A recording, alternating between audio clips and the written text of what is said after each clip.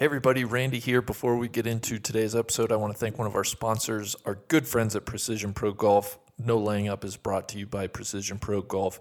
As the weather turns warmer and a new golf season arrives, it brings all sorts of possibilities to reach a lower handicap, improve your driver, or simply just play more golf and have fun. No matter what your golf goals are this year, Precision Pro Golf can probably help. Their award-winning rangefinders give golfers a reliable number to the target, whether you're aiming at the flag or trying to avoid a hazard. Everyone here at NLU uses the NX9 Slope. It has all the features golfers love: advanced slope technology, pulse vibration, and an embedded magnet built into the rangefinder so you can securely attach it to the cart. It's also tournament legal, so should you happen to qualify for the PGA Championship this year, you'll be good to go. And Precision Pro Golf measures more than just distances. Their new one-of-a-kind golf app offers advanced insight into your golf game that will help measure your performance and let you know where you can improve. Search the App Store or Android Marketplace for the Precision Pro Golf app. Our listeners also receive $20 off the NX9 Slope by using our coupon code TRAPDRAW, all one word. Go to precisionprogolf.com, use coupon code TRAPDRAW at checkout for $20 off our favorite rangefinder, the NX9 Slope.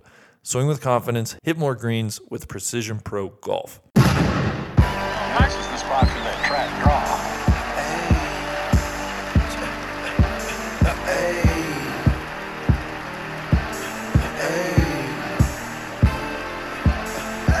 I told him, straight drop this and ziplock that. Right on my waistline is why I kept that strap. I remember nights, I didn't remember nights. I damn near went crazy, I had to get it right.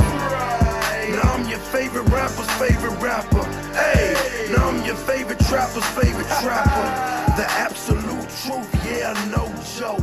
Who me, I emerged from the crack. Ladies and gentlemen, welcome to another episode of the Trap Draw Podcast. My name is Randy. Very special episode today. I am joined by two associates, two friends. The first sitting directly across the table from me, Mr. DJ Pyhowski. DJ, good afternoon. Hey, associates first and then friends. You know, all loyalty is to the listener here. Exactly.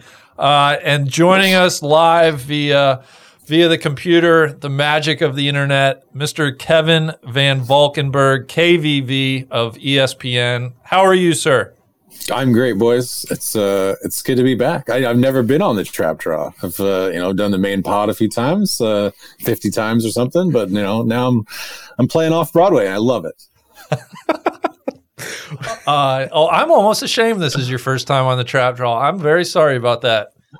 Oh, I didn't mean to shame you that way. I just was pointing it out for whoever out there has got an Excel sheet, keeping the list of all of the trap draw guests, so they can add my name to the tally. It could be a bit, with the PGA Tour going to Baltimore, it could be a total coming out party for you at the trap draw this year. Yeah. Oh my God. Yeah. We're gonna just mega content around the BMW in Baltimore this year. The boys are definitely efforting Jimmy McNulty, but if he can't come up, we'll have to see.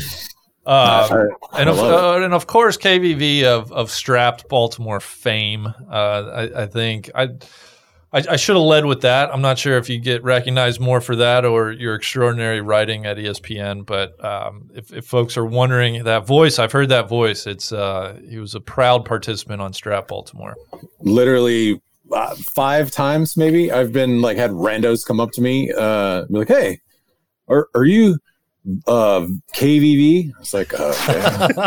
Oh, I saw you on the No Laying Up show. Oh yeah, I only watched 2 of the episodes, but the fact you were on there, man, I respect that. Which it always blows my mind. I'm like, why would you? I don't get it. It's will you watch 2/3 of the Star Wars trilogy? You don't want to know how it ends? Well, hopefully they saw you career it, if nothing else. Exactly. Hopefully that was not the one they skipped. You've almost. I was thinking right? We need to get you on Tour Sauce. You've almost got the NLU EGOT. Oh yeah, that's right. Now I hope somebody out there will please put together that Excel sheet, because I gotta be in the running for that. The reason for our chat today, we do perfect clubs from time to time on the trap draw, and that is what today's episode is all about. And specifically, we have all watched, and we will talk about the show. I think show is the best way to describe it. on Hulu called In and of Itself. It's currently streaming on Hulu. It is, and if I could read you the description straight off the website, Derek DelGaudio's In and of Itself is a new kind of lyric poem. It tells the story of a man fighting to see through the illusion of his own identity, only to discover that identity itself is an illusion. Which, like, right there, it's, whoa. What? First of all, same. Yeah. An intimate and powerful exploration of what it means to be and be seen. The film chronicles Derek DelGaudio's attempt to answer one deceptively simple question: who am I? His personal journey expands to a collective experience that forces us to confront the boundaries of our own identities. It's 90 minutes. It can be as heavy as the description makes it sound, and that's what I look forward to talking to you guys about it. Let me start here. What did you guys know about this before you watched it? Did you know anything? Well, not to jump in, but I would almost kind of on that note, I would almost say if you haven't seen it, I would strongly recommend hitting pause. Turn this off. Yeah, come back to us. Because that leads into your first question, I think, which is that I didn't know anything about it. I didn't know anything about him. I didn't know anything about this show that had apparently been running in New York for many, many years. The only thing I knew was that KVV kept tweeting about it, and he was texting me saying, "Hey, have you watched this? Have you watched this? We should talk about this. Have you watched this?" Then I got another text from other friends, and it finally reached critical mass.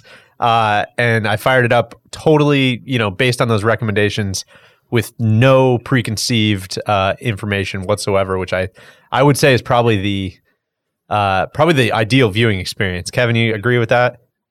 Yes, I will admit that basically all of my tweeting and posting on the message board about it was basically just inception to try to get you and Randy to watch it. And I hope Neil watches as well, because I want to hear his thoughts eventually.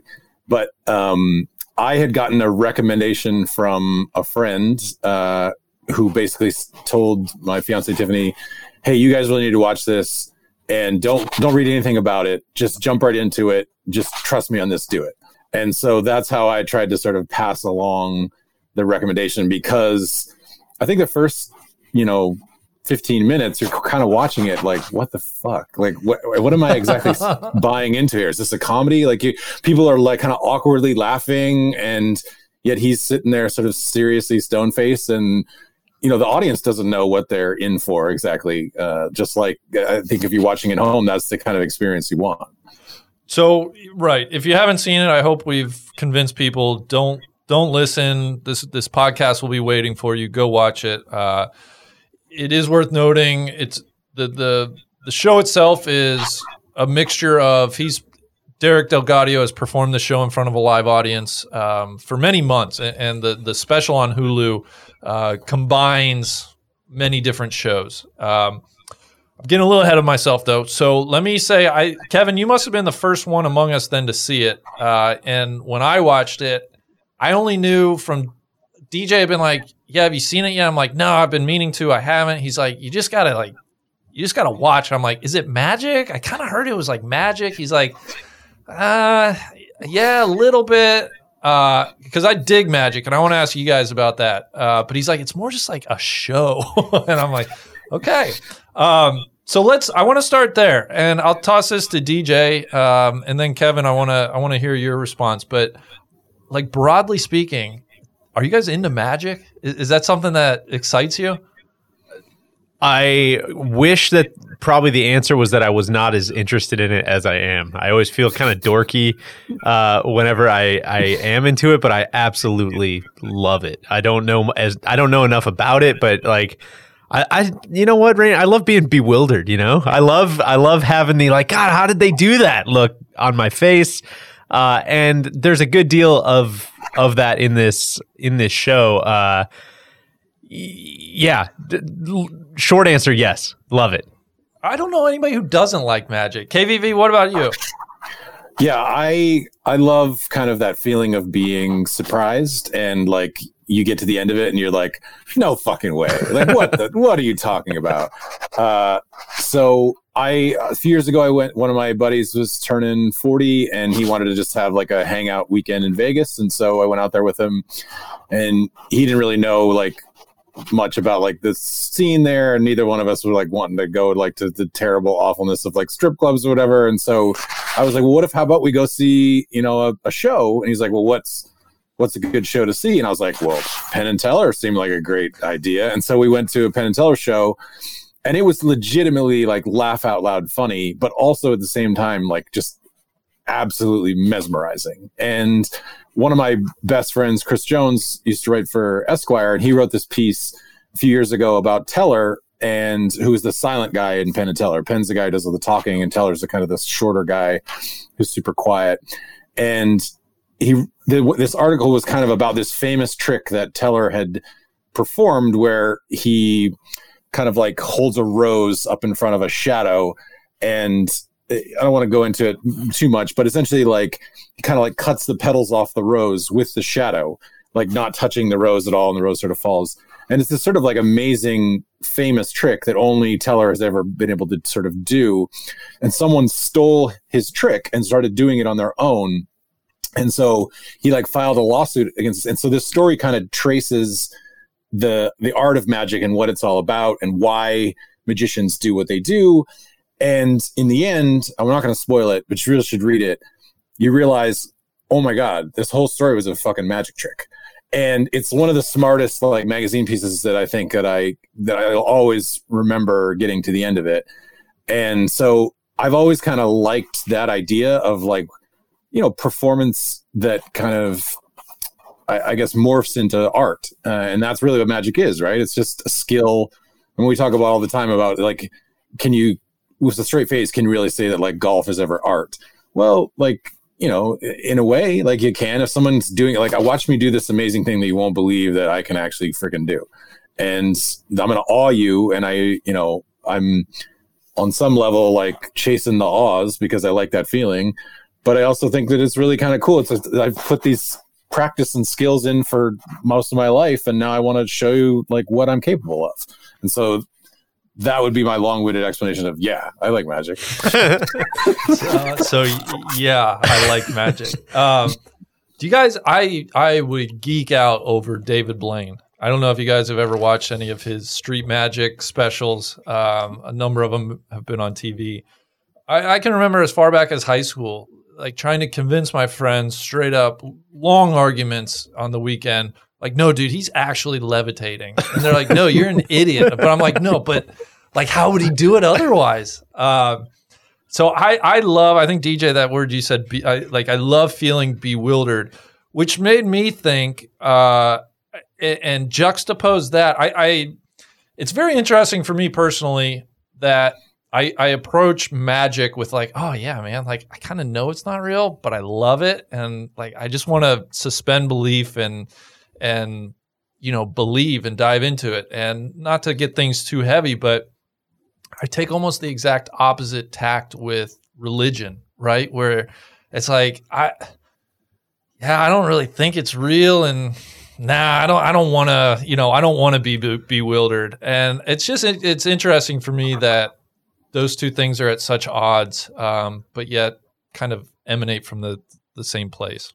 So, Big David Blaine fan is what I want to leave you there. All right. I remember very specifically similar. Like, I'm a little older than you guys. Like when David Copperfield made the Statue of Liberty disappear, and it was this big television event, and you know, like he basically like hung a curtain up in front of a window, and then like whipped the curtain away, and like everybody in like my 7th grade class was like, oh my God, did you see how fake that looked? Like, what do you mean that they made the Statue of Liberty disappear? Do you know anybody in New York who could actually like check and see if like the Statue of Liberty had disappeared?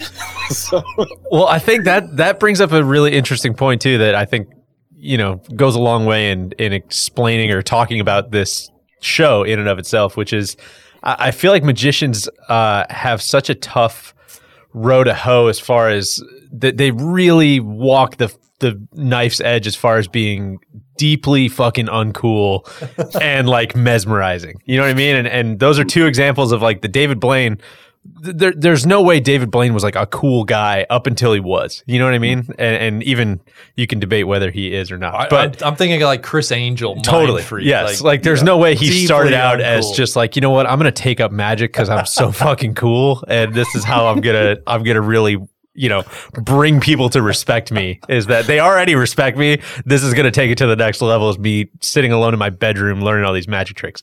Point being, to be great, right? Yeah, you got to sit for hours and hours Yes. and hours just to work on like as a kid, someone gave me a magic book and I was like, oh, I am going to be like the guy at the bar who could do like a totally cool card trick or whatever. And I spent like an hour learning how to palm a card, and I could still actually do it like a little bit, where like for 2.5 seconds, you're like, oh, wow, where did that? Oh, that's on his other side of his hand. Like, and that after that, I was like, yeah, I can't put in like more work to this. This is just too hard for me. well, and I think that's a big part of this show is, I think we all read the same New York Times Magazine piece by Jonah Weiner about Derek DelGaudio, and he has some great quotes in there about, nobody becomes a magician because their grandpa gave them a magic kit. They become a magician because they've got like deep-seated personal issues and they're trying to escape from something. And the whole point of this show, I think, was, as he says it, this is kind of the first real magician's origin story that's actually true. It's not necessarily I was traveling in the Orient and I discovered these, all these crazy tricks that were passed on from all these mages from back in the day. He's like, no, this is kind of my story. And so he lays it all out. And so to your first question, Randy, I don't think I knew, well, I definitely didn't know going in just what kind of bona fides he has as a magician. You know what I mean? It feels like a one-man show monologue, here's what I learned growing up, much more than it does. And then he kind of slaps you in the face with like, oh, yeah, by the way, just for fun, I'm also like an incredible magician, like incredible. You probably didn't see that coming, but like, yeah. Oh, you want to see it again? Yeah, here you go. Here's another pretty cool one, which is just a really so opposite of anything I've seen in, like you said, it's kind of a magic show more than like a monologue one-man show type of thing. And he's almost so, he's almost so restrained and so kind of like over it on a lot of parts that it's just a really interesting tone. Yeah. It's, well, let's talk about Derek DelGaudio a little bit before we dive into the show itself. You mentioned, and it does play a role in the show, but his upbringing is, self-described, grew up a loner. I thought it was really interesting. I had not heard of this until we read that aforementioned New York Times piece by Jonah Weiner. The book, The Expert at the Card Table, which I guess is I already ordered it. Yeah, a 1902 book written by a guy named S.W. Erdnase. Or was it? Which is probably a pseudonym. Nobody knows anything about him. And it's like, yo, if you want to be anything at like dealing or working playing cards, like you need to master this book. So that was a fun little wormhole to go down in. And it just, kind of him looking for, he more or less grew up without a father. And I think some older magicians filled that void for him, to where he had some surrogate fathers, looked up to certain people in the industry, and eventually made his way out west to LA and linked up with the right people and started developing these shows.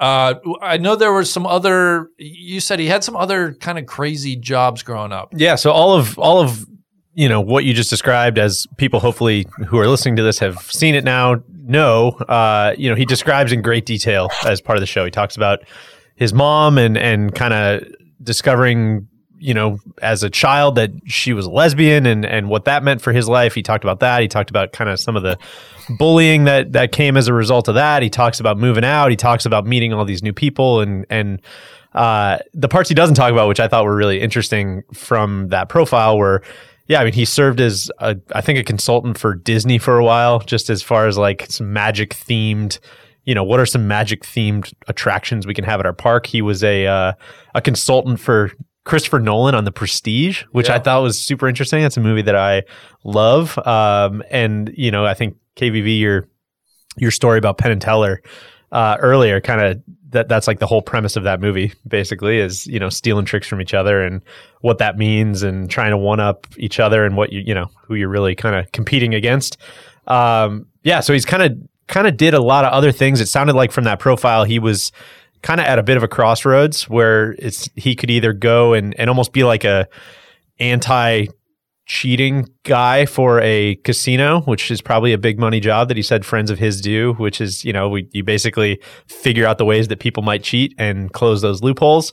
Or he could really kind of try to make a go of it. And so he did a couple of different shows like this. And then eventually, you know, kind of everything feels like it kind of peaked around this show in and of itself. KVV, what else set the stage for us? Anything else you want to add before we dive in?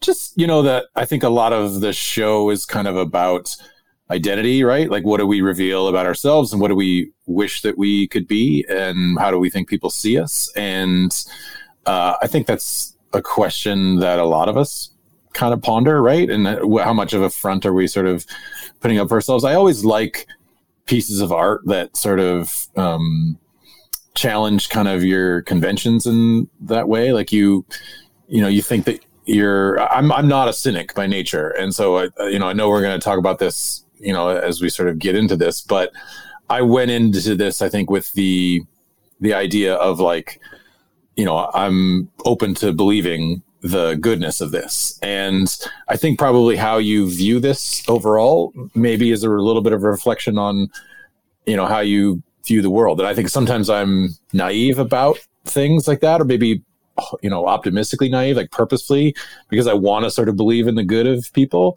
But I could totally see how you could flip this around and be like, this whole thing is just a completely cynical exercise. And I feel disgusted and outraged by the manipulation that went on here. So, which I feel bad because I think I experienced all of those things in real time while I was texting you the other day as I finished it. Which again, we'll get into as we get down. Which is what makes it great. Yes. I think that's what makes it good art. Yep. So. Well, I want to read this quote by Delgadio himself. He says, quote, "The show exists in the gap between you and your image of yourself." And so that's one of the big themes, is this idea of, you know, who are we? What are we? And more than that, you know, what is real, and how is that truth bent by our perception of things? So it explores some very thought-provoking, heavy subjects. Honestly, it's like the type of thing where have a group of people watch it and then sit around on a Friday or Saturday night with, you know, maybe some pops or some other things and just discuss it. So how do we break this down? How do you guys want to go about this? I've struggled with how to decompose and talk about it. I think what I would want to know from both of you guys is just what was your experience watching it? What was kind of the what were you feeling as you sat down and watched it, and how did that maybe change as the show went on? Literally, my first like 10 minutes, I was like, this dude looks so much like Patrick Reed, and it's freaking me out. Like, and I think that I would think that even if I wasn't in the golf world. Like, he just has the same brow, the same haircut. Like, I once interviewed Patrick Reed for like half an hour where the two of us were only like it was, you know, just the two of us in a tent. And it was totally spooking me out. I was like, wait, is the magic trick that this is Patrick Reed? Like, has Patrick Reed been Derek Delgado all this whole time? Has he been performing magic tricks just to fuck with us? Which begs the question, Patrick Reed, dog or wolf? Oh my God. You know? I have many thoughts there, but that Patrick Reed seems like a guy with his back to the sun. Everything is illuminated. As I've said, I think I texted DJ, like, Patrick Reed is a wolf who knows he's a wolf, who looks you straight in the eye and is like, "No, man, I'm a dog. What are you talking about?" Yeah. To answer your question, I was sucked in right from the start. I think he had me. It opens up, and I think that's the Ruletista story, right? Is kind of our introduction. As soon as you see the big board where people are choosing, you know, I am this or I am that. He asks the audience as they make their way into the show to pick a card. Everybody files in. He comes up on stage and really starts telling this pretty engrossing story of going to Spain, being in Spain, and a guy at the bar starts telling him a story about the Ruletista, a guy in a Russian roulette ring that is back from the war, seems to be suffering from major depression, PTSD, can't fit in society, and says, screw it, I'm going to play Russian roulette. If I win, if I don't shoot myself, I'm going to be rich. As troubles are over. Exactly. If I do shoot myself, troubles are over, which, kind of made me like, that's kind of funny. And so he survives that first night. And then unlike every other person in the Russian roulette game, he comes back a second night and he does it again and he survives. And then he comes back a third night. By this time, the word's out. People are like, I don't know if he's doing something to deceive us, but I really don't care. It's become a spectacle at this point, and he does it again, and he survives again. And then help me out here, guys. I'm trying to remember, does it go on until he puts, essentially it's a 6-chamber gun, and as the nights go on, first night he loads 1 bullet, second night he loads 2 bullets, third night he loads 3 bullets. How far up do we get in the story? Do you guys remember? All 6. And then the earthquake comes and knocks the gun out. A beam falls and knocks the gun out of his hand at the end. That's right. So he survives that way, and that was his sign to get out of the game, right? Yes. And then so he retires in with mass amounts of fortune and fame. Eventually, I don't want to apologize for spoilers because we already told you to watch it before we got here, but. Eventually a criminal breaks into his place, is going to rob his house. He points a gun at the Ruletista, and the Ruletista kind of almost scoffs a little bit, says, do you have any idea who I am? And the guy says no, pulls the trigger and shoots him. And now we're in the show. Which, talking about, I felt like part of my reaction during watching this was I was constantly in real time trying to make sense of what he was saying on a bigger level.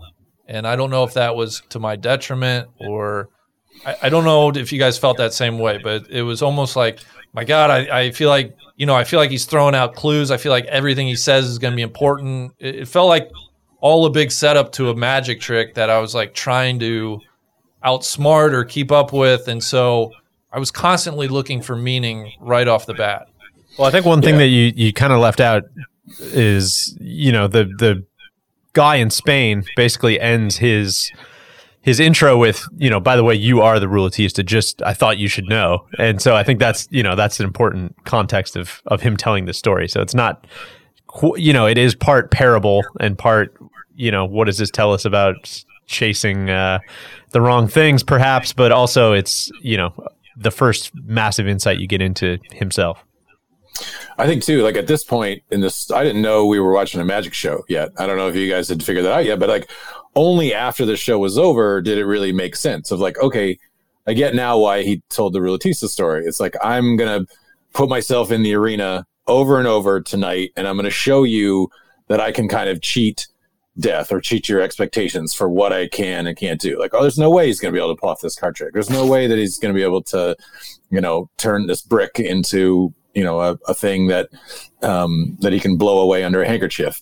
And so I think that for me, I was doing the same thing. I'm trying to figure this out, just sort of naturally how I sort of piece together things, but nothing really clicked until afterwards when I was like, holy shit, he's the wolf, or he's a dog with too much wolf in him. He told you what he's doing, and he said, I'm the Ruletista in the beginning, and it was I think there's a line in there where he says because you won't believe all this, I'm going to tell you everything I told you is true. And so I don't know if the Ruletista story is actually true, or if that was just kind of an artistic setup for it. But I literally believe everything else is true, that he sort of did. Yeah, and I found a quote by David Blaine, who again kind of good buddy now with Derek Delgadio, who says the reason Derek's so incredible is that he's not trying to fool an audience. He's trying to capture an emotion that lies deep within them. And so I think that's somewhat important to the show. He moves on after the Ruletista story to the bottle of booze and he talks about, the guy in the bar, the Rulatista, was a sailor. He went off to war. That was the part I didn't really understand that, and I didn't know if the bottle of booze was a personal thing where, like, has Derek struggled with alcoholism? That was the one of the 6 kind of motifs on that wall behind him, or the 6 chambers and different themes. That was the one I understood the least, I think. Yeah, I thought maybe it was just to make the sort of transitional connection to, like, the sailor and, like, the sailor's log. Everybody sort of writes their own kind of journey of, like, what they think the part of the journey is. And so that, like, literally that was the first time I'd thought, like, oh, this is a magic show. Like, when he folded up the thing and put it into the bottle and then put it up there and revealed that the stand it was on was sand or whatever. And I think that, I don't know. I mean, I didn't think about it just until you said it, like, is there some alcohol allusion to it? But I mostly think that it's probably just referencing, like, the idea of, what kind of stories did the sailors tell when they were kind of wandering the earth and trying to discover the unknown, to sort of, and that part of the book, this is going to be our kind of captain's log that everybody gets to sort of interpret what they saw as opposed to what I think that they saw. I do also think, I mean, I'm probably speaking out of my ass here since I'm not a magician or a monologuist. That's the fun of it. Or a director or any of those things. But, I got to think that for as real as this is and for as true as his story is and all that stuff, I mean, it still has to start with the illusions, right? And working backwards from there. And so I kind of think it's like, you got to probably start with, like, hey, I can put this thing in the bottle, and then kind of reverse engineer, like, all right, how do I connect that to the story? And I think some of that's, some of them are just going to connect better than others. It was kind of where I landed on that. So is the Rulatista story just pure bullshit made up? Like, what? Does that story exist anywhere outside of this show? Not that I've been able to find or Google. Yeah, I mean, same. I haven't done a deep dive on it, but, it's the first time I'd ever heard of it. It was like one of those things where it's a great word, right? And you think, like, so good. Where have I heard that word before? Yeah. And then you haven't. So that's what makes it even a better word, right? Is like you think that you should be familiar with it, but you aren't. The only other thing I thought, and I told this to DJ when we first talked about it, was I didn't know if something with that bottle of booze, he very purposely takes off the label to make the little ship, and I don't know. I'm grasping at connections, but just the idea of how we label ourselves and how we label other people and other things. I didn't know if that played a small piece in it. So I don't think it's wrong at all to, like, ask about those kind of connections, because I think all of it is so thought out and considered by him that I think it very much could be that very thing. Like, I'm going to take this label off of the bottle and talk about how we label ourselves versus, what's really inside of us, kind of thing. Hey, everybody. Sorry to interrupt. Randy here. I want to thank our other sponsor for today's podcast, and that is our good friends at DraftKings. Basketball teams are entering the final month of the regular season as they gear up for the playoffs. While some teams are locks to make the playoffs, others are still fighting for their opportunity to chase the trophy this summer. DraftKings Sportsbook, America's top-rated sportsbook app, is putting you in the center of the action with a chance to turn $1 into $100 in free bets. You can do this by picking any basketball team to win their next game, and if during that game the team of your choosing hits a three, you bring home $100 in free bets. That's 100-to-1 odds of a team of your choosing to hit a three-pointer, and they don't even have to end up winning the game. Right now, download the top-rated DraftKings Sportsbook app. Use promo code TRAPDRAW, all one word, when you sign up to turn $1 into $100 in free bets if the basketball team of your choosing hits a three.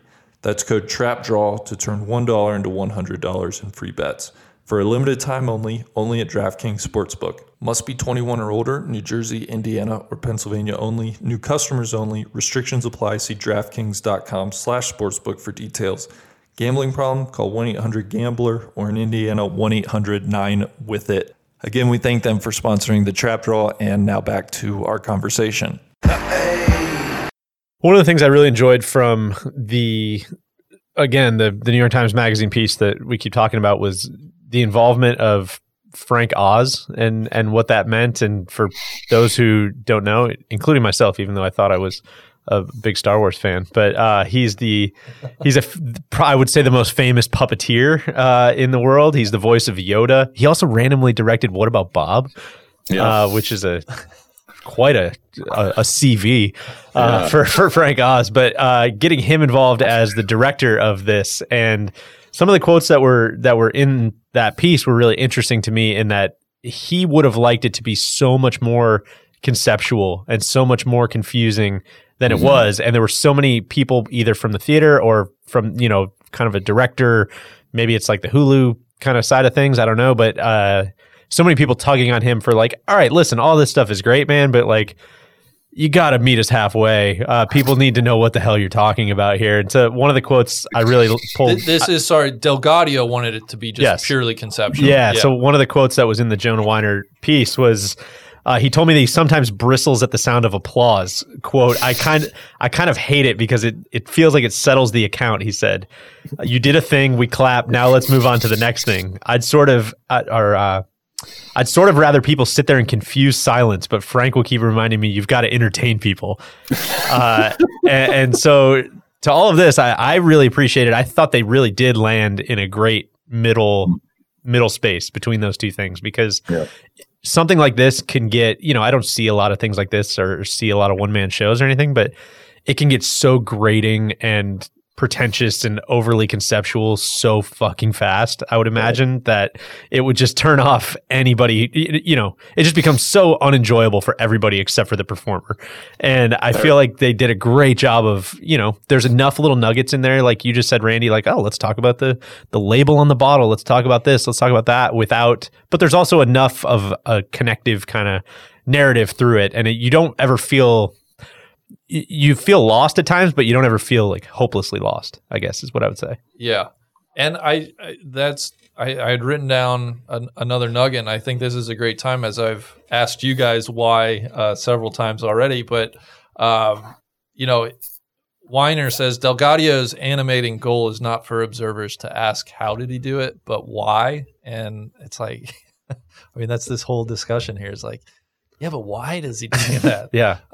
So I found that very on the nose. That kind of reminds me, DJ, of like what you were saying about the weird, like, avant-gardeness of things. Like when David Chase wanted to end the last episode of The Sopranos with like 4 minutes of like black silence, like from when the Tony cut to the end, and HBO, the executives were like, people are going to be like, what the fuck? Like, you cannot do this. Nah, dog. Like, no. Like, it's really, I think this is how I envision it. Like, it's just 4 minutes of silence. And they're like, how about 10 seconds? That was where they sort of settled on. It's like, we feel like we can do this for 10 seconds, but not 4 minutes, man. Which I think is such an interesting conversation in I almost said in and of itself, but just, you have these auteurs who like are just, pontificating all the time about, God, the studio just won't let me do what I want to do, yada, yada, yada. Nobody gets it. And it is just kind of like a funny reminder of, listen, man, nobody likes the cops, but sometimes they're there for a reason, Sometimes it's maybe sometimes you need to be reined in just a little bit. And it's both interesting from that perspective, and then also interesting when you do see the people who are truly turned loose with no creative restrictions, and they are able to kind of land the plane. It's just really, it's interesting stuff to think about. I think it's like, I'm a big believer in editors and like how, important they are in sort of the process of writing. Like, it's been huge for my life, but there's definitely been like 100 times when I've bristled and been angry about like, that edit sucks. Like, this is my sort of thing. And I remember maybe it was like one of the first times I was like a big David Foster Wallace fan, like his nonfiction, particularly for a long time. And then like one of his like post-humanist collections came out, and it was like, oh, here's David Foster Wallace's famous story that it was in Rolling Stone about John McCain during the as it was intended to be. As it was intended to be. And it's like 200 pages long. And it's like, you got to like follow the footnotes to and it's like, David Foster Wallace turned this in and was like, you should fucking run this as it is. And the Rolling Stone was like, well, I think we're going to have to do some edits. And me as like a, artiste was like, yeah, man, like, I think they should let David Foster Wallace just go, man. Just write how he wanted. And then, like, after seeing that, I was like, well, nevertheless, I see that editors do have a good point. They do function well. That's so funny as listening to you talk about that dynamic. I mean, that dynamic shows up everywhere in everything. In everything. Yeah. I was just thinking back to, my experience coaching basketball, and it's an age-old question with like, how much freedom do you give players? Yeah, why does the coach exist, man? You're not playing, right? To do their own thing on the court versus how rigid and structured you want your system to be. It's an eternal kind of give, take, push, pull. It just shows you the power of collaboration, right? It's like I literally thought when the credits came up, like, well, Frank Oz, like, was this a puppet show? Like, what am I getting into here?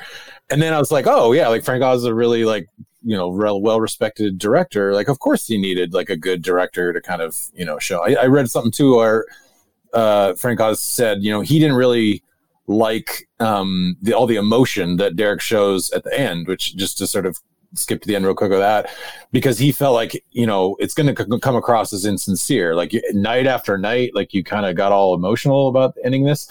And Derek was like, no, that's really how I feel. Like and if you think about like a theater performance, like no one would question, like, oh, really? Like Lin-Manuel Miranda, you're going to get all emotional at the end of Hamilton every single night?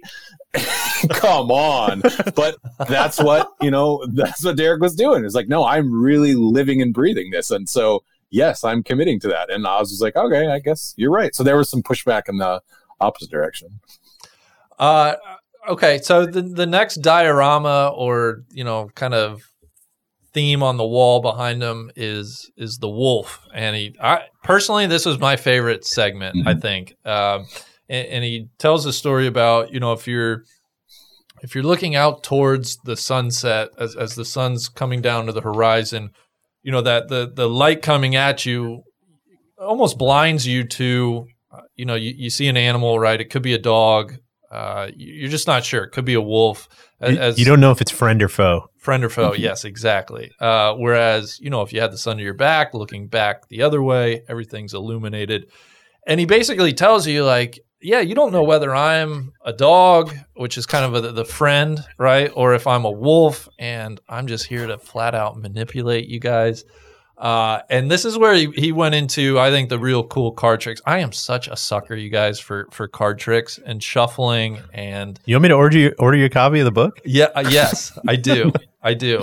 But what do you guys have thoughts wise? I don't want to put either of you on the spot, but what do you have thoughts wise around the dog or the wolf? DJ, I got lots of thoughts, so you go ahead. All right.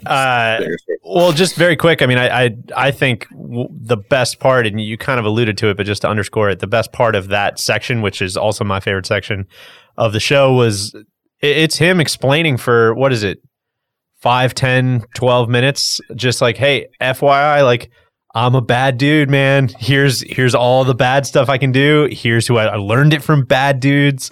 I can do it on command. Look at how good I'm not. Don't even look like I'm trying. Which to fill people in, that's the hey, he's been playing in like kind of illegal backroom card games. He's been hired by people to essentially stack the deck, deal him wins.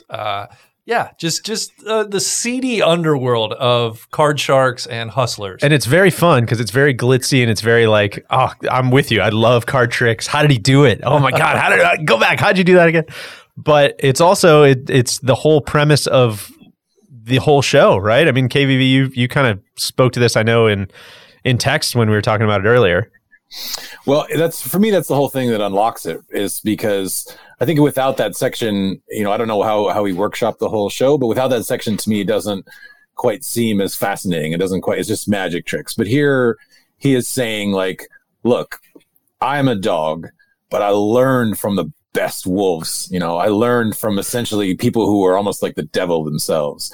And I'm going to tell you, like, I can do this shit with my eyes closed and I can do it.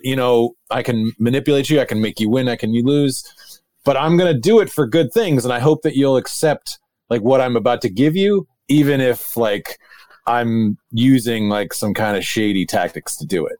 And so that's why I think it's kind of fascinating, because you could totally, without that, you could be like, man, fuck this guy. Like this is just utterly manipulative. And like, you know, I sent to my parents, and my dad was like, well, I think he's got like a microphone in his ear, and like somebody's telling him, you know, what their cards say. And I was like, no, Dad, like you saw him count the cards. That's what he's doing all over again. Like all those little stack of cards that are sitting on the table. That's what he showed you he's doing with a regular deck of cards. And the coolest thing about card tricks, I think, is the kind of universality of it. It's like, I don't play poker, but I've played plenty of like games of Go Fish with my kids, or like, you know, a ton of like simple card games with your friends. You play it on an airplane, you play it with teammates when you're sort of on road trips or growing up, whatever. It's everybody understands cards. If you want to beat the shit out of your kids, I'll send you a copy of the book too. I would love, yeah. Okay. They're going to be blown away by that. But Molly will never win another hand of Go Fish. She will, no, burst into tears. Keegan will kick the table over and just walk out. Molly will spend like hours and hours thinking, well, what the hell? No, but 100%, like cards are universal, right? Okay? Everybody knows what a deck of cards feels like, what it's like to deal a deck of cards. And so that's why those tricks seem all the more fascinating, because like a lot of things, I can't make the Statue of Liberty disappear, but I can deal like cards and flip them over and be like, all right, what's your card? God, I love you. You guys remember that? I think it was an LG commercial for those smart TVs where that guy orders Chinese food through his TV, and he's just sitting in the living room. Oh yeah, it's your favorite commercial ever. He's just beaming. He's just sitting there with like the biggest look of just content bewilderment on his face. Like that's me when I see a good card trick. It's just like, oh man, that's awesome. I gotta be honest, I didn't know that there was. I mean, I guess I maybe should have, but like my understanding of like underworld poker was probably limited to the film Rounders. Shout out Brian Koppelman, friend of the pod, friend of the golf world. But I didn't know. I guess I'd never conceptualized that, like, you know, there's that movie The Cooler with William H. Macy where he's just like bad luck, and so they sit him, like Vegas would hire him to sit at tables to like, you know, bust out hands. But this is like a real life example of that, and like exactly, like you could really get like murdered easily if somebody you know caught you dealing from the bottom of the deck. And yet like he, like the Realtista, was doing this every night, like tempting fate. Right? How long can you do this and tempt fate? And I think I read a different piece where he talked about how he was kind of like, you know what, these people are bad people anyway, right? They're kind of, you know, there's a lot of like C-list actors or like a lot of, you know, rich guys who would come to, he'd be in these games and mostly be set up like in a fancy house in, you know, in Beverly Hills or something. Someone would rent out a house and they'd put all this like fake furniture in it and like fake sports memorabilia on the walls and to try to, and they'd have like a private chef in the kitchen who would make them like anything they wanted. And so they'd have these like high stakes games with, you know, a $10,000 buy-in. And so he just did it for a while, you know, thinking like, look, I'm not screwing over anybody who really, you know, doesn't deserve to get screwed over. And then one night when he started like busted out one guy, you know, guy probably lost like, you know, $50,000, $100,000. And this poor sad guy was like, well, I'm out. You know, I know you're supposed to tip the dealer. All I got left is $5. So here you go. Hope you had a good night. And he was like, oh my God, like, what have I been a part of? Like, you know, these poor saps, like, you know, they didn't even know, they thought it was a game. And they didn't even realize that there wasn't even a game, it was a performance. And so he was like, shit, how can I use these powers for good? Like, how I got to do something better with these skills that I've acquired than to sort of like rip people off. And that's kind of when this was slowly started. Like, it's the actual origin story, I think, of this show. And which I don't know if that, you know, I don't want to skip over. There's other stuff. He tells the story about his mom and the gold brick and all those things, which are very interesting. But I think that almost takes us to the end, right? Where it's, you know, KBV, I know we were talking about this right after I watched it, and you kind of, I felt like I kind of went through the, you know, the cycles of acceptance almost watching this, but you know, different labels, but I watched it and was kind of like, wow, powerful. And then I thought about it a little bit more, and I was like, "Wait, was that like what? Was that stupid? Like, is he just walking around? Like, he clearly, he had memorized either where people were, or it's whatever the magic trick was that he knows what everybody had identified themselves as. And like, wait, is he just kind of speaking platitudes and like manipulating the shit out of me? And then you kind of almost whip all the way back around to." Like, well, I don't know. Does it matter? Like, what's his intent here? What's the point of what he's doing? Which I think to your point, Kevin, it's like, he clearly wanted to use these skills for something else. And I think maybe the argument and where the reviews and all that stuff kind of shake out is, did he use it for something that's a powerful statement on the human condition, or did he use it as, to manipulate people into a successful book and show and now a streaming, whatever you want to call it? I think that's a great question. Like in all, like whether it's music, I think a lot about this about music is, are you really feeling the things that you're saying in these lyrics or this music, or are you doing them because you know that it will evoke an emotional reaction in me? And isn't that like the most cynical thing that you can do, right? Like this isn't a personal story to you. This is just some way that you are using to make money. And I think if you look at like modern country music, I think it's like the Nashville sort of scene. The date rapey country music. I was going to say the Bo Burnham Netflix. I mean, it strikes a chord with me. Yeah. Almost all of that scene, like the modern country music scene, seems to be less like this is a lived experience that I have sort of feel deeply that I want to share with you, and more this is an algorithm that we've determined is going to like evoke certain feelings in people. And I don't really even know, like I remember reading once that like Miley Cyrus didn't even know who Jay-Z was or something, or had never even heard Jay-Z's music, but like Party in the USA seemed like a great song for her because like it would appeal to multiple demographics, like the Britney Spears demographic and also the Jay-Z demographic of like, yeah, like Party in the USA, sweet song. And so I don't know, like I think I love the idea of debating what matters, right? Like, is it intent or is it what actually like the emotional response you evoke in people? And the story, I think I told you this over text, DJ, and I'll share it, is like, I used to be super like, that guy doesn't really mean it. That guy's, cynical fuck. And Lance Armstrong is one of the best examples of this, right? Is like Lance Armstrong thought that he was sort of like a god for many sort of years. You want to talk about a wolf? Oh my God. Yeah. Like by all accounts, like a bad guy, and like tried to manipulate people, like into, just tried to destroy people's careers, like held himself up as like this Jesus figure cancer survivor. Right. And so my opinion of Lance Armstrong was always, after the sort of fall, was like, this guy's a scumbag. Like what a huge douchebag. And I was talking to my friend Wright Thompson once, and friend of the pod, friend of the Trap Draw, of course. Yeah. And Wright said, you know what? I don't really give a shit about like what his intentions were. I'm going to tell you something. My dad, who he's written a lot about, his dad died of cancer when he was a freshman in college. And his dad read Lance Armstrong's book and was like super inspired by it, and was like, you know what? I'm going to fight. I'm going to fight for as long as I can. And I feel like this was before Lance Armstrong had ever sort of been revealed to be a fraud. And Wright was like, it doesn't matter to me that Lance Armstrong was full of shit. My dad believed, and he fought for, he lived for another maybe 3 months. Maybe he lived for longer than he would have because he was trying to hang on instead of sort of giving up. And so to me, that's what matters. That's the gift that I got from that. So like Lance Armstrong's intentions, fuck them. Like he wanted to get rich. He wanted to sort of make himself, that doesn't matter to me. That's irrelevant.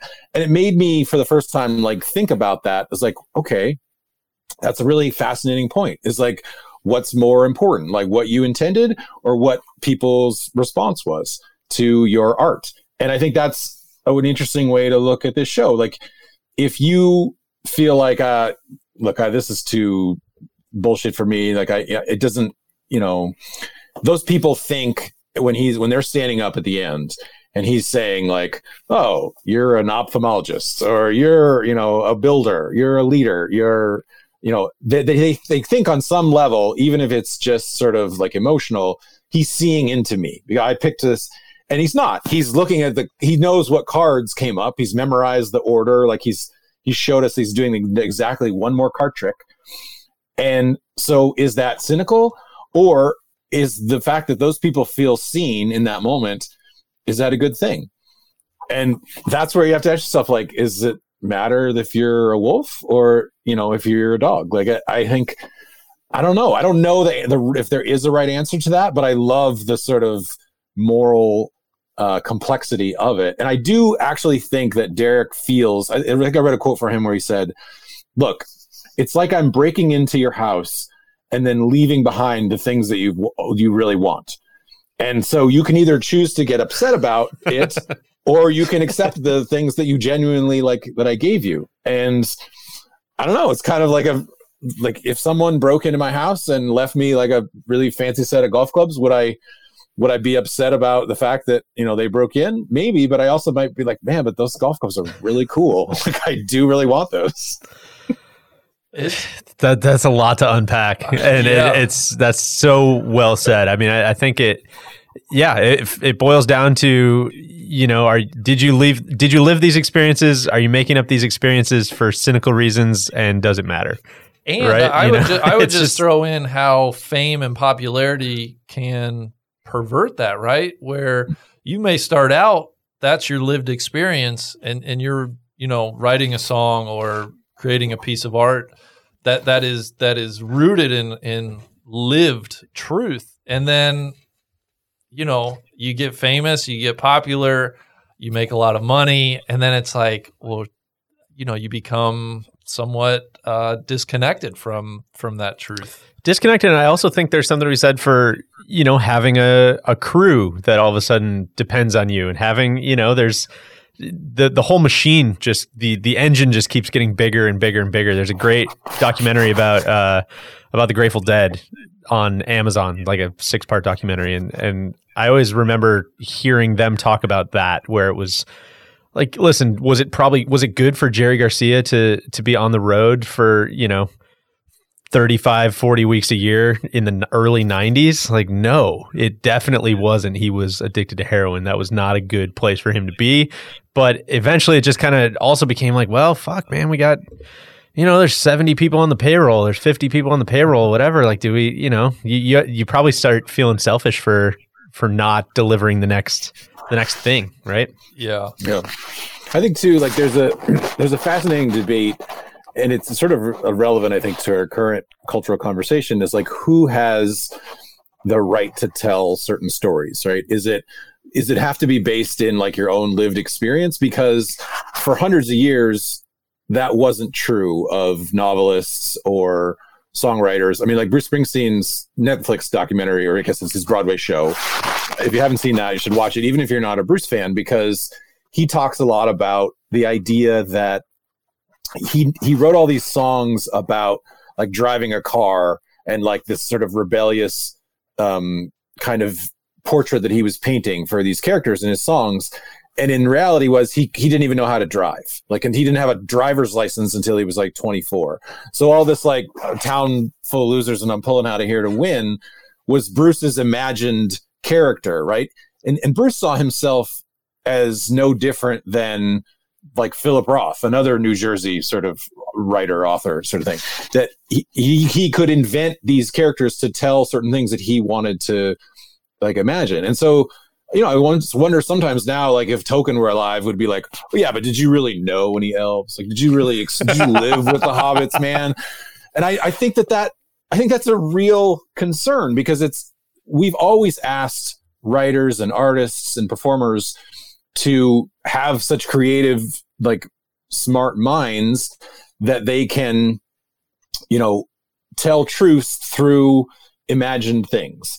And at the same time, we want, women to tell stories about women. And we don't want men to just write like female characters in books, because so many men are fucking terrible at it. And we want, Black people to be able to direct films about the Black experience, which is why like everybody ought to go see Judas and the Black Messiah this Oscar season, and why Black Panther was so important that like Ryan Coogler was the director. And so I think those two conversations can have been like in tandem with one another, but I don't think that either extreme is kind of the accurate one, where you're saying like only these people can serve. Like if Derek's whole story about his mom, which is true, it was in the Times. It's like been fact checked a bunch of times. He's told it in his books or whatever. If that was invented, would you feel like angry about it? Would you feel manipulated or whatever? I admittedly might, but I'd also have to sort of ask myself, like, does it matter that it's true if it evoked something emotional in me that made me feel more connected to him? And why would I get upset about him manipulating me there and not him manipulating me the dozens of other times throughout the show? Like what? I think that's really interesting. What makes one manipulation okay rather than another one? What's kind of interesting about this too is where Hulu comes in is it takes it from, when you're at the show and you're in the theater, you're watching him, kind of manipulate yourself, I guess we'll say in the cynical way. When you're watching on Hulu, you're watching him manipulate. You're watching other people be manipulated, if that makes sense, which I think adds a whole other element to it. And I think that, if I wasn't I just am curious how I would feel differently, if I was watching it in person versus watching it on TV. And is it a trick of cameras and close-ups and cherry picking the perfect B-roll and cherry picking the perfect cutaways and all this stuff that really ramps up my emotions? Did I give it more credence because it was so well produced and well packaged? Or, you know what I mean? Would I be a little bit more, would the bar be a little higher if I was in person and, maybe that was an off night at that show or something like that. You know what I mean? I hated seeing my guy Tim Gunn get got. I hated that. Shout out Bill Gates was in there too. Yeah. A leader. I think that's interesting. And as I was reading some things, they talked about, again, it just cycles back to like, your perceptions and your lived realities. But the letters, right? The letters performance where he picks people out of the audience. They come up, they seemingly choose a letter at random, and it just happens to be from a loved one that they know in their loved one's own writing. They said one night, a lady read a letter from her husband, and her reaction was just kind of very almost muted. Yeah, confused. And I think if you were in the show that night, that reaction would have played a part in how you perceived that trick, that scene, and fed into your overall perceptions of the show, which is different than you and I watching on Hulu, and we get a master cut that are like people bawling when they read the letters. So I guess where I'm going with that is to me it just ties back into that. Yeah, man, it's just like everything is just a matter of how you perceive it and how you how your experience happened. And I don't know. I just would say, like, I love live theater. Like, it's so much fun to go to a show in New York and to experience something where you're in the frickin' theater. It's just a different experience than watching something on television. I will say, like, I think this did a pretty good job of capturing that. I hadn't considered, but I think it's 100% true. DJ's point about like you're watching other people be manipulated while you're at the same time being manipulated, and that's kind of a whole nother layer of fascinating. I'm kind of glad like that we're talking about this now. Well, it's still a little bit in its infancy. I mean, I don't know if it'll get more popular from here, but like it isn't so popular that like there's the backlash to it, right? Like no, man, fuck that. Like I heard about that and then I watched it and I thought it sucked. Like one thing that I cannot stand is like when public perception starts to shape like something that if you saw it originally, it was cool and you would have actually liked it. But because later it was popular, your opinion was based off of, well, this is popular, so immediately I have to look at this very cynically and think that it sucks. So that's why I think it's good to go into it without knowing what it's about. Like, your own perceptions are what they are. They aren't colored by anything else. You don't want to like it because Big Randy liked it. Right. I mean, do you ever get that way? That kernel of truth and that, hey, you stick around long enough, if you have any modicum of success, like eventually people are going to get tired of you and hate you. Like that's a eyes wide open, like for what we're doing here at No Laying Up, where it's like, if we're successful enough and get to do this long enough, people are going to get tired of us. And I think it's just so interesting how bands deal with that, and, actors and even like athletes to a certain degree, right? You'll see athletes that kind of turn from beloved to hated's too strong of a word, but kind of, I think people just get the bored. fan bases turn on them. They just get bored of saying the same things over and over. Yeah. Right. It's that constant struggle of like, how do we keep evolving and finding new truths and telling that story? How do you keep reinventing yourself? Like I always really admire, even if I don't agree with some of the artistic choices, someone who's like, you know what, I'm just going to keep pushing myself and reinventing myself and like thinking about things different ways. Like I may long for the earlier stages of an artist's career because they're attached to a time and a place for me. And like I have, emotions that are of that age, but like I still really admire people who kind of constantly change. Like I kind of, be honest, like I watched The Irishman last year and I was like, yeah, like this is good and all, but like I've seen like Martin Scorsese tell this story like a bunch of freaking times. And so, someone who's like super weird, like Charlie Kaufman, who's like telling a different story each time, they might not be as polished or as good, but I kind of admire that. It's still on the agenda, but we need to do a Perfect Club on I'm Thinking of Ending Things. Yeah. Okay. We might need to get you back on for that one.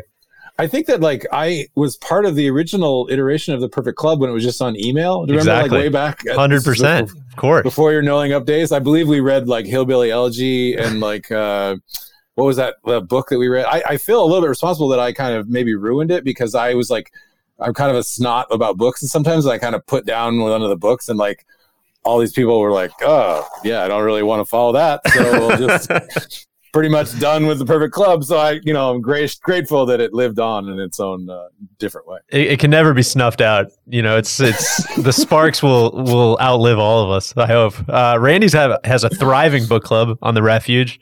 We've got another Moby Dick book club that's popped up threatening to overrun Randy's book club. And I feel I can't even take credit for the book club at this point. People, Nest members, refugees have taken it and run with it. What has been your favorite book, Randy, that you've been introduced to on the book club? Oh gosh, Hillbilly Elegy. But speaking of mounting a Senate run in Ohio, your boy, out of the great city of Cincinnati. Gosh, I'm trying to think here. What was a really interesting book? Have you read Austerlitz? I have not. I'm aware of it. I have a copy of it, and for years have wanted to read it, but I have just never sat down with it. So. Yeah, there's some parallels to the conversation we've had today here. It's a very interesting book. Discussion is for a different place, but I think that was the one where I probably never would have found that on my own, and I've missed some of them, so I certainly haven't been in on all of them. But that was one where it's like, that's really interesting, and just hearing other people talk about it and their ideas, it's very worthwhile. Yeah, I think your conversation on reinventing yourself and why just it's the shut up and play the hits, I guess, kind of conversation is something I was thinking about the other day. And again, not to get too heavy, but you start thinking about these things as you get older, I guess, and just thinking back on how much I've changed as a person over the last I'm 33, so the last 13-ish years since I was in college. I mean, if somebody came up to me right now and just said like, hey man, I knew you in college, like talk to me like we're in college, I would be like, dude, no, like that guy is dead. Like he doesn't exist anymore. I probably hate a lot of the things I liked in college. I probably hate a lot of the things I said in college. Like the idea as an artist to transpose that to an artist viewpoint and say like, yeah, come on, man, just do that stuff. Like, well, I like, Rivers Cuomo. I like the Blue album, man. Just fucking do that again. It's like, yeah, that was 1,000 years ago. Like, I'm not, I don't know how. What do you mean? How do I even do that? And so, it's just, yeah, it's an interesting subject. There's a great Chuck Klosterman essay. I can't remember which one is one of his books where he goes to like a Rat concert or something, in like 1995 or something, and they're, you know, they want to play like their new album, right? And all these people there, they want to hear like, come on, hear the noise or whatever, or whatever the famous Rat song is. I can't remember. And the lead singer like gets up and is like, yeah, like I know like what you guys are here to what you guys want to hear. And like, I promise we'll get to that, but please, like, just consider like what we're going to play next. Like, just give it a fair chance. And then like, I'm trying to express myself up here, man. I promise we'll play, you know, the hits. Like we'll get there. And I felt like it was written in such a way of like sort of empathy, of like instead of like making fun of, you know, those kind of artists. It's like, no, like maybe give them a sort of God, it must get so like I'm, you know, a big Wilco fan when I was in college, and now like I'm kind of like, but like it must have been so miserable for Jeff Tweedy to be like, yeah, man, I guess I'll play like heavy metal drummer again. Totally do that. And that's I mean, speaking of books, that's a great example. Jeff Tweedy's autobiography that he wrote, I feel like dives into a ton of this stuff and evolving as a songwriter, as a person, all of those things. It's, you know, I don't expect this from every artist whose work I consume in every medium, but even just reading that made me so much more empathetic towards like, yeah, you know what? Maybe I will read your, or I will, you know, listen to your new album. That actually sounds great. You know, I feel like I've gotten to know you a little bit more and have more interest in what you have to say now as a 50-year-old man. It reminded, that Rat story reminded me of the scene from Inside Llewellyn Davis when he's at the dinner party. They're like, come on, man. I forget what song it is, but it's like, come on, man, play that song. It just smashes. With the duet with his dead partner. Yeah. Tough. God, that's a good movie. Well, guys, what other? I wanted to leave the listeners. I found Derek DelGaudio has written a memoir of sorts, I believe, recently published, called Amoral Man. I know Shane Ryan of Paste talked about that. He's been raving about In and of Itself. So for anybody looking to dig a little deeper, I think I might put it on my reading list. I want to check it out. The only other note I had was in that piece, I think Shane Ryan said Derek feels like an evangelical preacher for urban liberals, which I thought was really, really, really spot on. And I think it speaks to, you know, I don't know if we want to wrap on this, but I mean, it speaks to a lot of what you said up front, Randy, a lot of what you said, Kevin, about Wright's dad, and, you know, what does the intent matter, or does the fact that, you know, you believe in something and you're hopefully moving in the right direction matter? And I think that speaks to music. I think it speaks to religion. I think it speaks to your profession. I think it speaks to marriages. I think it speaks to everything. So it's heavy, weighty stuff.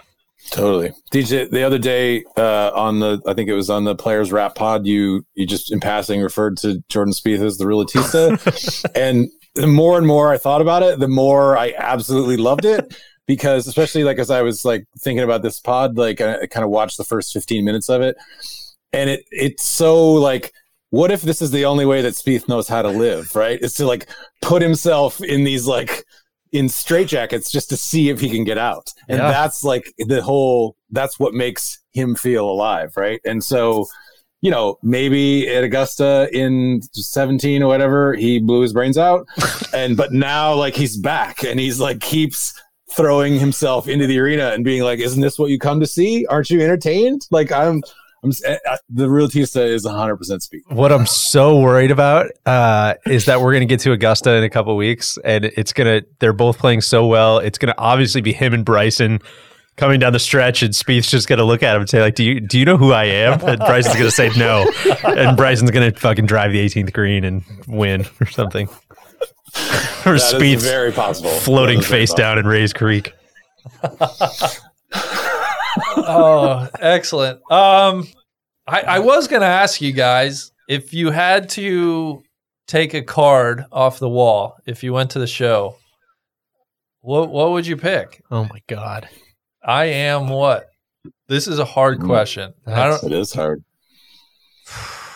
Would you go cheeky? Would you go sincere? Well, I don't want to be smoking pot in the dorm room guy here, but like, you know, amateur philosopher. But I think there's something to be said for like the cards aren't blank that you write something on. You know what I mean? Like Correct. You're picking from a predetermined set of things, which is interesting in itself, right? It's of course. like, I think that's almost kind of speaks to his whole thing about the 6 blind guys as they're discovering, and, you know, maybe it was a magical creature and they all convinced themselves it's an elephant. I mean, maybe there's this finite number of things in the world and you got to kind of pick one. Like that's interesting in and of itself. Gosh, that's great. If you give me 3 options, I could pick one, but, you know, I don't know. Well, I guess I would turn it and say, what would you like to see up there? That's more what I'm getting at. What would, if it was up there, what would you grab? It's so hard. How do you boil yourself down to one thing, one idea? What do you got? You got any good ones? I struggle with it. I mean, if I were going cheeky, I would maybe grab influencer, but I certainly, but that's fully, you know, I'm in on the joke, but I wouldn't raise my hand and stand up at the end of the show. I wouldn't feel like that was sincere. I don't know. KVV, do you have anything off the top of your mind? Honestly, like, if I'm being sort of a little bit sincere, but also kind of cheeky, like, we have this funny saying on the Refuge Blades thread that I sort of coined about, like, I'm an artist now, even if the art is shit. And I always kind of think that's a fun way to look at doing like a creative fun thing, right? It started just because I was like, I got sort of hooked on the fun idea of, like, instead of like I got to get like clubs that are perfectly fit to me, it was like, no, I'm going to play like blades. Like, I'm going to just go the opposite direction and just do it for fun, because you can like do things with blades that you can't really with other like game improvement clubs. And I was just out on on a rainy day once and hit like a big draw, which I can almost never hit a draw. And it like went way over the green, but I was like, God, that was so fun. Like, I'm an artist now, even if the art is like shit. And somebody on the Refuge made like stickers out of them and like mailed them out to all these people. And so, like, it would be fun. I would be like, can I pick artists? Like, at the same time, knowing that it's almost like an inside joke. But that is kind of like how I'd like to see myself. Like, the quality of the art maybe doesn't matter as much as like just trying to do something that's fun and makes you feel kind of alive, right? That's a really good one. I like that. I don't know. I mean, if you're pinning me down to pick something, and this is fairly off the top of the head, maybe go with something like Communicator, something like that. I feel like there's, you know, that obviously speaks to, you know, our professional sensibility and talking and making videos and doing a lot of that stuff, but also, you know, hopefully speaks to, as a husband, you got to be a communicator, and as a member of society, you got to interact with other people and things like that. So hopefully that's, I don't know, that feels pretty harmless and aspirational. I think the interesting thing too is, like, even as we're doing this right now, like, you have to be a little bit vulnerable, right, to sort of reveal something that's real, because it'd be easy to be like, fucking DJ Communicator, ooh. But like, so you have to like be willing to put yourself out there to be like, no, totally. that actually is what I kind of want. And I do admire that. That's why I think all those people got emotional, because the ones who took it seriously were like, gosh, this is kind of a little bit awkward, but this is how I hope to see myself. And then if someone sees you like that, you're like, holy shit, like, it's okay for me to feel that way about myself. And we live in such sort of like cynical times that it's so much easier, especially in the world of the internet where we exist, where you can make fun of people who take themselves too seriously and too earnestly. And so there's a really fine line to walk, right? And I admire vulnerability a ton. And I always try to kind of be sympathetic to people who, even if they look dumb, are willing to put themselves out there to be kind of mocked and made fun of in their sincerity. Except for Bryson. Correct. Just kidding. I so want to like hang out with him and like pick apart the weird sort of like, it's a little bit of, part of me wonders if it's a little bit like the Phil thing, right? It's like, no, I'm so good at this. Like, I want to explain it to you, even if that comes off as totally obnoxious. Yeah. And I think Phil came off the same way for a long time. And will there be like a recalculation 15 years from now where like, man, Bryson's the best. Like, oh, I can't believe he said that he could swing left-handed was a better way to attack Augusta. And he was like just totally right. God, I hadn't even thought of that possibility. That's interesting. Yeah, Bryson's totally going to want to try to win like the Grand Slam left-handed after he wins it right-handed. Well, that's kind of like TC's goal. That's what I was going to say. That's amazing, right? So I was thinking I don't want to let myself off the hook. I will say up front, in the spirit of being vulnerable, this is one of those things that gives me great anxiety, right? The interview question. Tell me about yourself. Tell What's me your greatest strength? Yeah. God, I hate it. What a way for me to just shut down and look to crawl into a hole. I thought this is very cheesy. I think aspirationally, I would love to choose like I am myself, but that brings all kinds of existential dread on like, well, do you know who you are? And are you being yourself? Are you getting to that point? So I think if I'm being truthful, I think it's like I can go negative connotation, be like, I am a doubter, I am critical, I'm a worrier, stuff like that. But it's like, I don't want that to define me. It's a very, very hard question. It's a serious exercise. Yeah. So I don't know. I guess I'll say I am unsure. I'm unsure of a lot of things, of myself, this world, this life, but I am curious. So I guess there's two. Great. Gentlemen, this has been a pleasure. What else? Anything? Any parting thoughts? Any last words? No, thank you for the recommendation. I think we kind of nailed it. Yeah, I would love to do this on the regular. It's fun to pick apart these things in the way that I knew the two of you in particular would find this very thing fascinating. So that's why I kept kind of pushing it. And so I love recommendations because they sort of come with a little bit of that person's own credibility. So like if someone recommends something to you that you end up liking it, you like that person that much more. And so if I find something maybe selfishly that I really like, I'm like, oh, this will make me like more beloved amongst my friends if they like it. And if they don't, then it makes for great like discussion and conversation, because for the most part, I don't take it personally. Like if someone's like, no, that sucked. Like I don't like that at all. Well, perfect. KVV, we'll have to do this again. We'll have to find another subject here in the near future. Thank you. I can't think of a better inaugural Trap Draw visit from you. I appreciate the time. DJ, of course, big thrill to get to discuss this with you. Hey, anytime. Nice is the spot for that trap draw.